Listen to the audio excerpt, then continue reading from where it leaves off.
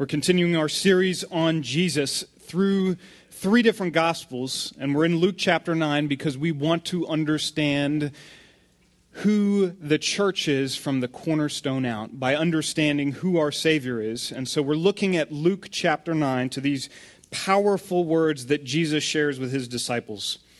I'm going to start reading in verse 18. Now it happened that as he was praying alone, the disciples were with him, and he asked them, "Who do the crowd say that I am?" And they answered, "John the Baptist, but others say Elijah, and others the one of the prophets of old has risen." Then he said to them, "But who do you say that I am?" And Peter answered, "The Christ of God." And he strictly charged and commanded them to tell this to no one, saying, "The Son of Man must suffer many things and be rejected by the elders and chief priests and scribes and be killed, and on the 3rd day be raised." And he said to all, "If anyone would come after me, let him deny himself and take up his cross daily and follow me. For whoever would save his life will lose it, but whoever loses his life for my sake will save it. For what does it profit a man if he gains the whole world and loses or forfeits himself? For whoever is ashamed of me and of my words, of him will the Son of Man be ashamed when he comes in his glory and the glory of the Father and of the holy angels. But I tell you truly, there are some standing here who will not taste death until they see the kingdom of God." Let's pray together. Jesus, show us the kingdom. You promise to do that. You promise to show us what it's about to be members of your kingdom with you as a king. And so I pray that you would give us hearts that will listen to you this morning to hear just that. Show us, Lord Jesus. In your name we ask. Amen. You know, the 3 synoptic Gospels, Matthew, Mark, and Luke, all see this exchange between Jesus and his disciples as a major turning point in their gospel. As they tell the story of Jesus, when we get to this point and Peter's confession, something dramatic happens.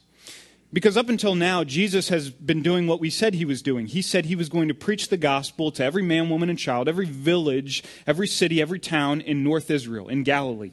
And so he's been doing that, going from place to place to place. After Peter confesses him as the Christ, Jesus begins to say most clearly for the first time, "I am going to suffer and die." And not only does he say that, but verse 50 of this chapter, Jesus sets his face to Jerusalem. Instead of staying in the north in Galilee, he begins his journey to the south to Jerusalem, which we know is not just a geographical change for Jesus. This is a missional change for Jesus because Jerusalem is the place where Jesus will die. So what's the big deal about Peter's confession? What are we learning here when Peter confesses this? Verses 18 and 19, Jesus just kind of takes a poll from the crowds, and he says, "Tell me, guys, what are the crowds saying up till this point? They've seen me do miracles, heard me teach. Who do they say that I am?"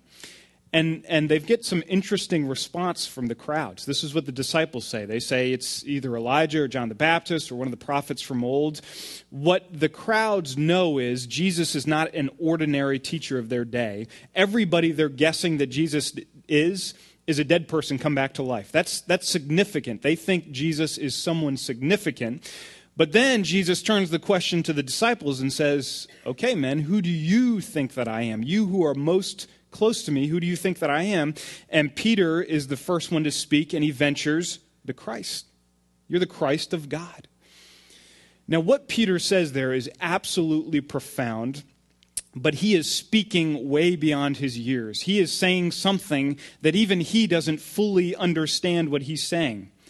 Jesus is indeed the Christ, which is the Greek word for the Messiah, the one who has been promised from the Old Testament, will come and free his people and bring a kingdom. The Jewish people of Peter's day were expecting this. They were hoping for this. They were praying for this. They were expecting the Messiah to come and to bring the kingdom, to fight for them, to bring an army, to overthrow the rulers that are oppressing them. They were expecting this kind of Messiah. But up until this point, besides the Old Testament, there was not a single Jewish writer about the Messiah who said a word about his suffering. Nobody expected a Messiah to come and suffer. Why would he? He's a king bringing a kingdom against oppressors. He's a conqueror. What room is there for a conqueror to suffer? So the disciples here, when they're talking to Jesus, they get the glory part. They know he's a king with a kingdom. They get the glory, but they don't have any kind of framework that the road to glory for Jesus is suffering. And so confusion abounds as we walk through the rest of this gospel. Just a few verses later, they are passing on their way to Jerusalem through a Samaritan village, and the village rejects Jesus, and the disciples say to Jesus, "Do you want us now to call fire down from heaven on this village?" What are they talking about?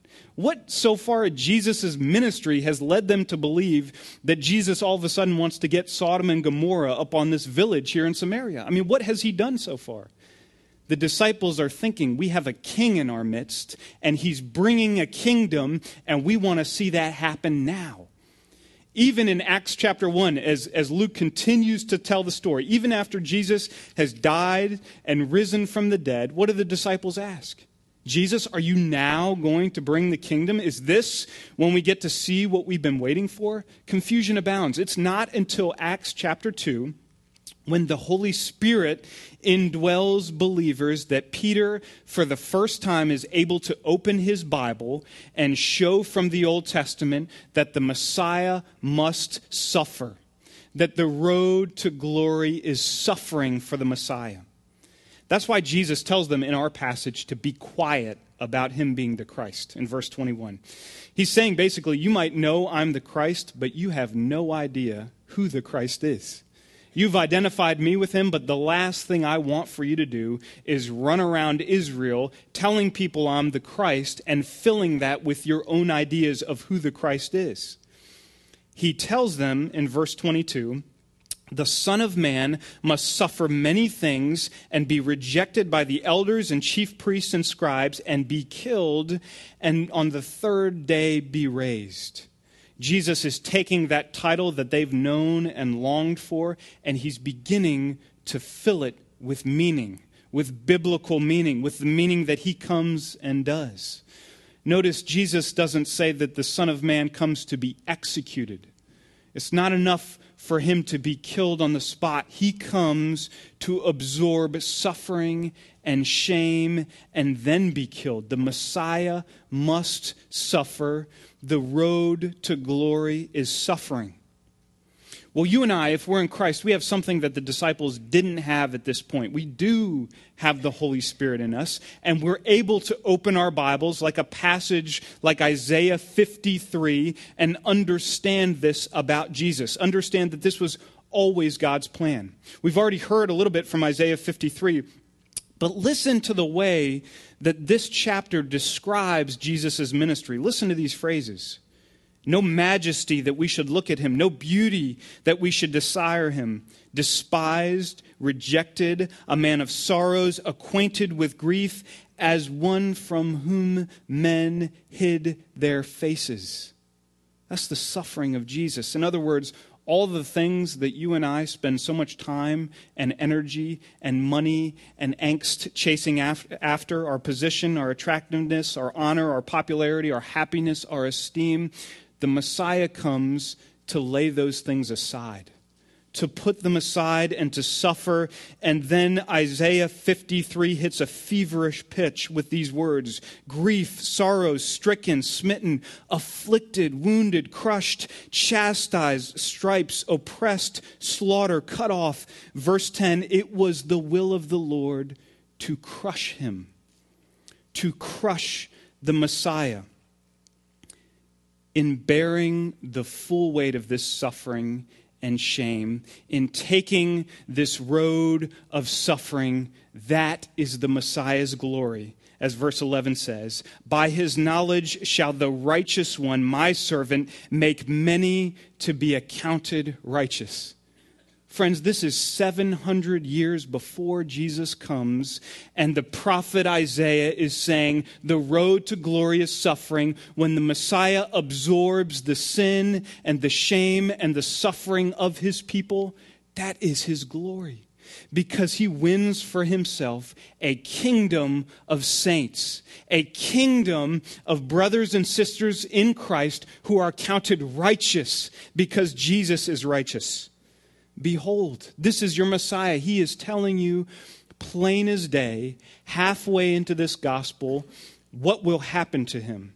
So that when you and I next month approach Easter and we see that horrific crucifixion scene, we know that this has been God's plan from the beginning, and our Messiah is laying down his life so that he will take it up again. The road to glory is suffering. If you and I don't grasp what the Messiah is doing here, that the road to glory is suffering from him, you and I will never understand the next words out of his mouth or what it means for us to be a Christian and to follow Jesus. If the disciples had been thinking of the Messiah as this triumphant conqueror, you can imagine what they were thinking it meant to be a Christian, what it meant to follow Jesus. What does it look like to follow the guy who wins, to follow the conqueror? A few chapters later, they're going to argue with each other. Who of us is the greatest in the kingdom? Who gets to sit closest to Jesus? Who's on his right? Who's on his left? What's this going to be like to serve a conquering king? But missing what the Christ comes to do has them missing what Christians are to become. And so just like Jesus has to refill the title of Christ for them, so now he has to refill the meaning of what a Christian is for them. And he does that in verse 23. If anyone would come after me, let him deny himself and take up his cross daily and follow me. That's what it means to be a Christian. There's no bait and switch with Jesus. What he wins us with is what he wins us to. Jesus goes to the cross, and then he invites all who would follow him to share in that cross with him. Now, wait a minute, I hope some of you are asking. I thought Jesus, because he suffered for our sin, we don't have to. I thought the whole point of Jesus going to the cross was to spare us from the cross, right?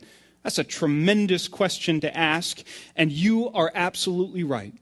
There is not a moment for the Christian, there is not a tear, there is not a drop of blood that we will shed for the penalty of sin.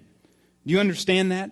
We will suffer for consequences of sin. We will make bad decisions, and we will break friends' trusts. We will hurt our bodies because of our sin. But you and I, if we are in Christ, we will not suffer for one moment for the penalty of sin. Because Jesus has taken that on himself, we will never find ourselves at the business end of Isaiah 53, that we will be crushed by the will of God. That's not for us. That's the good and glorious news of the gospel. Jesus paid it all, we just sang. All week, Satan has been singing to you. Jesus has put a down payment on it.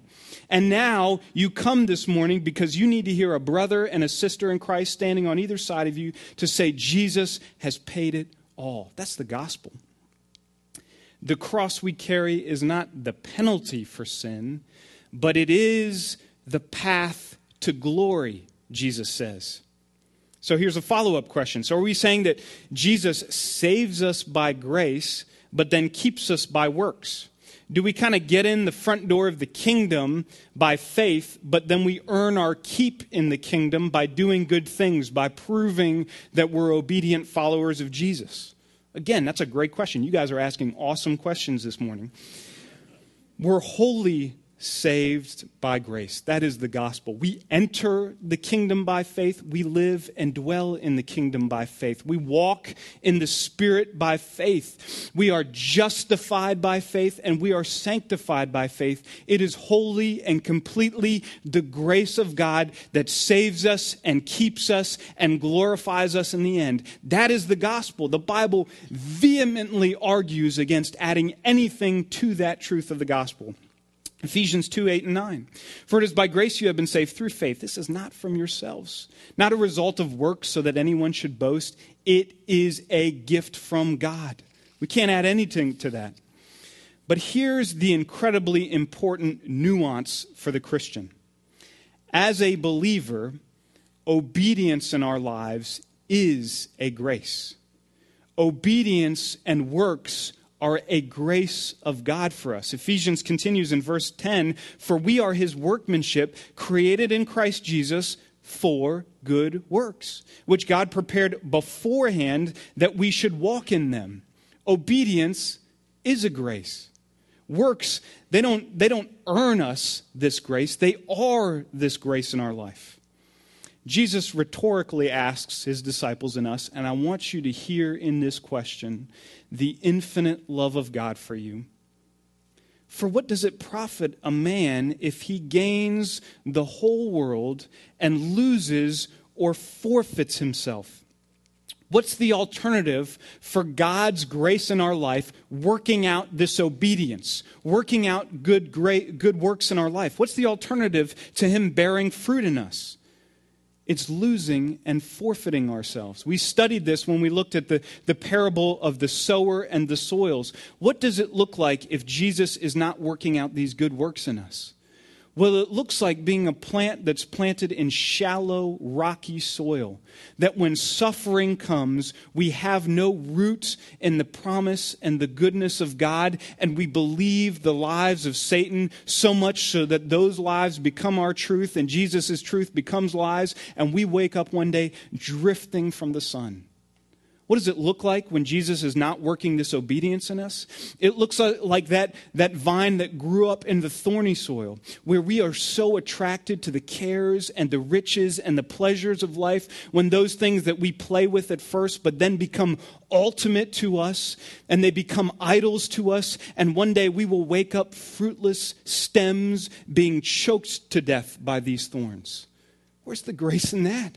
Where's the love of Jesus in that if he is not vehemently and actively working out these good things in us? There's no grace there. This obedience that Jesus calls us to, this self-denial, frees us from ourselves. It makes us our truest selves. We are allowed to be who God created us to be when we deny ourselves and take up our cross and follow him. I don't know if you guys have met my son Judah. He's sitting right here in the front row. He's waving to you. He's got a shaved head. He's like a little mini-me. We're at a sweet season in our life where Judah actually wants me to use him in sermon illustrations. I know that's not going to last forever, but when I get done preaching, Judah usually says, "Dad, you didn't say anything about me." And I'm like, well, I can't do that every week. You know, it's really about Jesus and not about you. But he'll say, "But you said something about Ami 3 weeks ago." I had a buddy in college whose dad was a pastor, and he would come to him every week and say, "Son, I have an incredibly embarrassing story about you to tell that I need to tell on Sunday. Can I tell it?" And he would say, "Of course not, Dad. I don't want anybody to know that." And he'd say, "Son, Jesus needs this illustration." And he would tell it anyway. So I'm going to take advantage of that for now. But we intuitively get this in our homes, right? Judah is beginning to intuitively get that in our homes, Julie and I, however well, however bad we're doing this, are trying to, by setting house rules, create a space where we can enjoy each other and enjoy God most fully. And a lot of those rules entail some kind of self-denial, right? So when we say to Judah, "We can't have donuts tonight for dinner. We need to eat our vegetables." When we say, it's not always best to be first. Sometimes we have to let your sister go first. When we say we can't just keep our toys to ourselves, we've got to share them with our friends. That hurts. That costs us something. But we know intuitively that kind of obedience creates a space where we will ultimately be happy. Not because we got everything we want, but because this is becoming to be a place where we can enjoy God and enjoy other people most fully.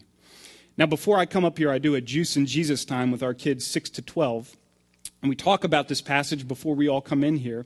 And it was amazing as I was trying to explain carefully, your parents set rules because they want you to be happy. That's a tough thing to, in my mind, convince a 6-year-old of.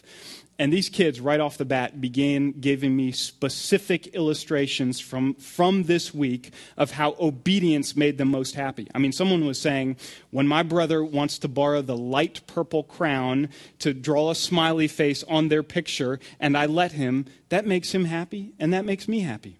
When my brother wants to play the Star Wars game on the iPad, and I want to play the Star Wars game on the iPad, and I share it with him, and he's happy, then I'm happy.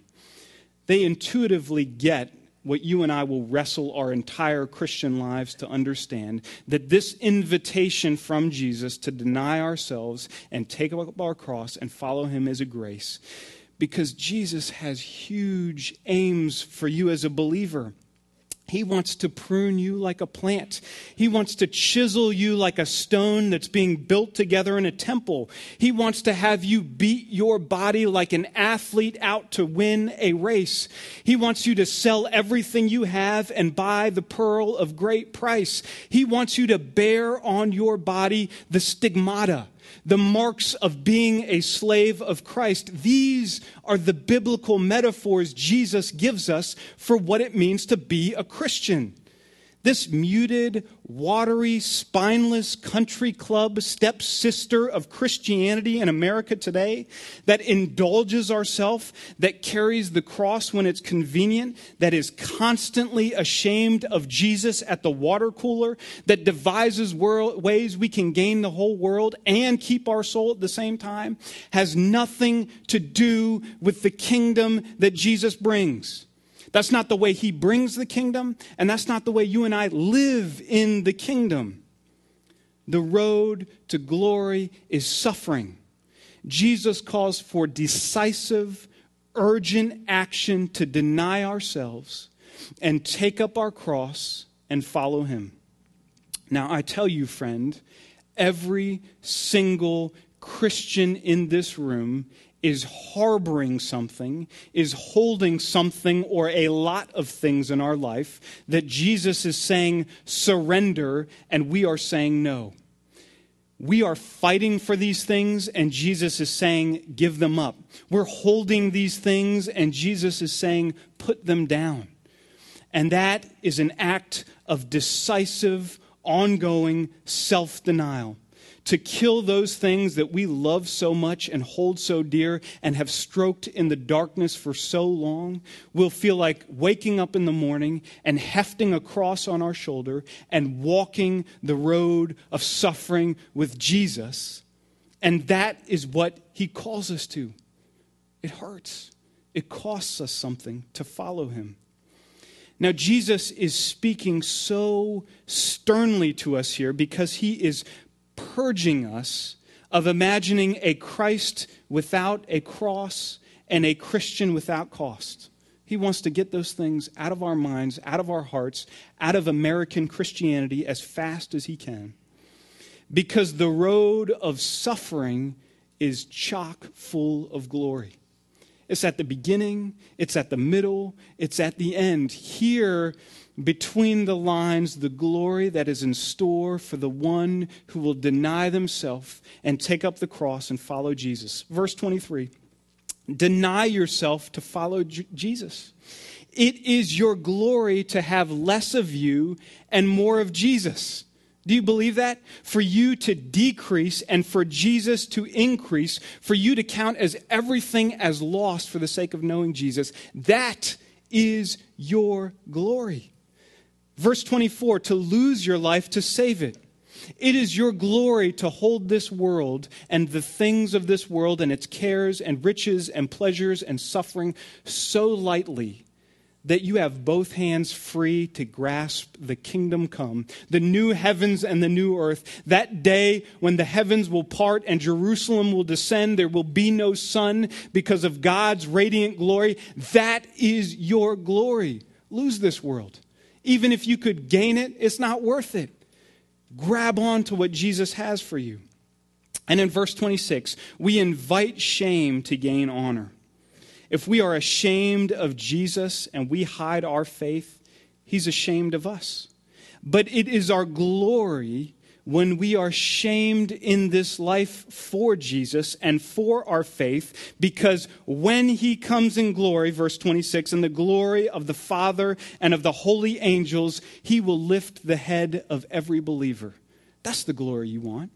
You don't want the peace that you get from those 5 minutes you don't bring up Jesus with your neighbor and you get out of that conversation without any awkwardness. That's 5 minutes of pleasure. Jesus wants to bring you the glory that comes from being shamed by him before others. That is your glory. That's what you long for. To paraphrase the missionary Jim Elliot, stop grasping at the things you can't keep and start enjoying the things you can't lose. That, friends, is our glory. Let's pray together. Father, I'm overwhelmed by this text because there are things that feel so dear and sweet in my life that have become and threaten to become ultimate things in my life that I want to hold on to. And today and forevermore, you tell me to die to those very things that I might receive the one thing you have called me to gain Christ, to enjoy Christ, to be found in Christ. Lord, give us the strength for this road of suffering, that all of us might deny ourselves and take up our cross and follow you. We ask in Jesus' name, amen.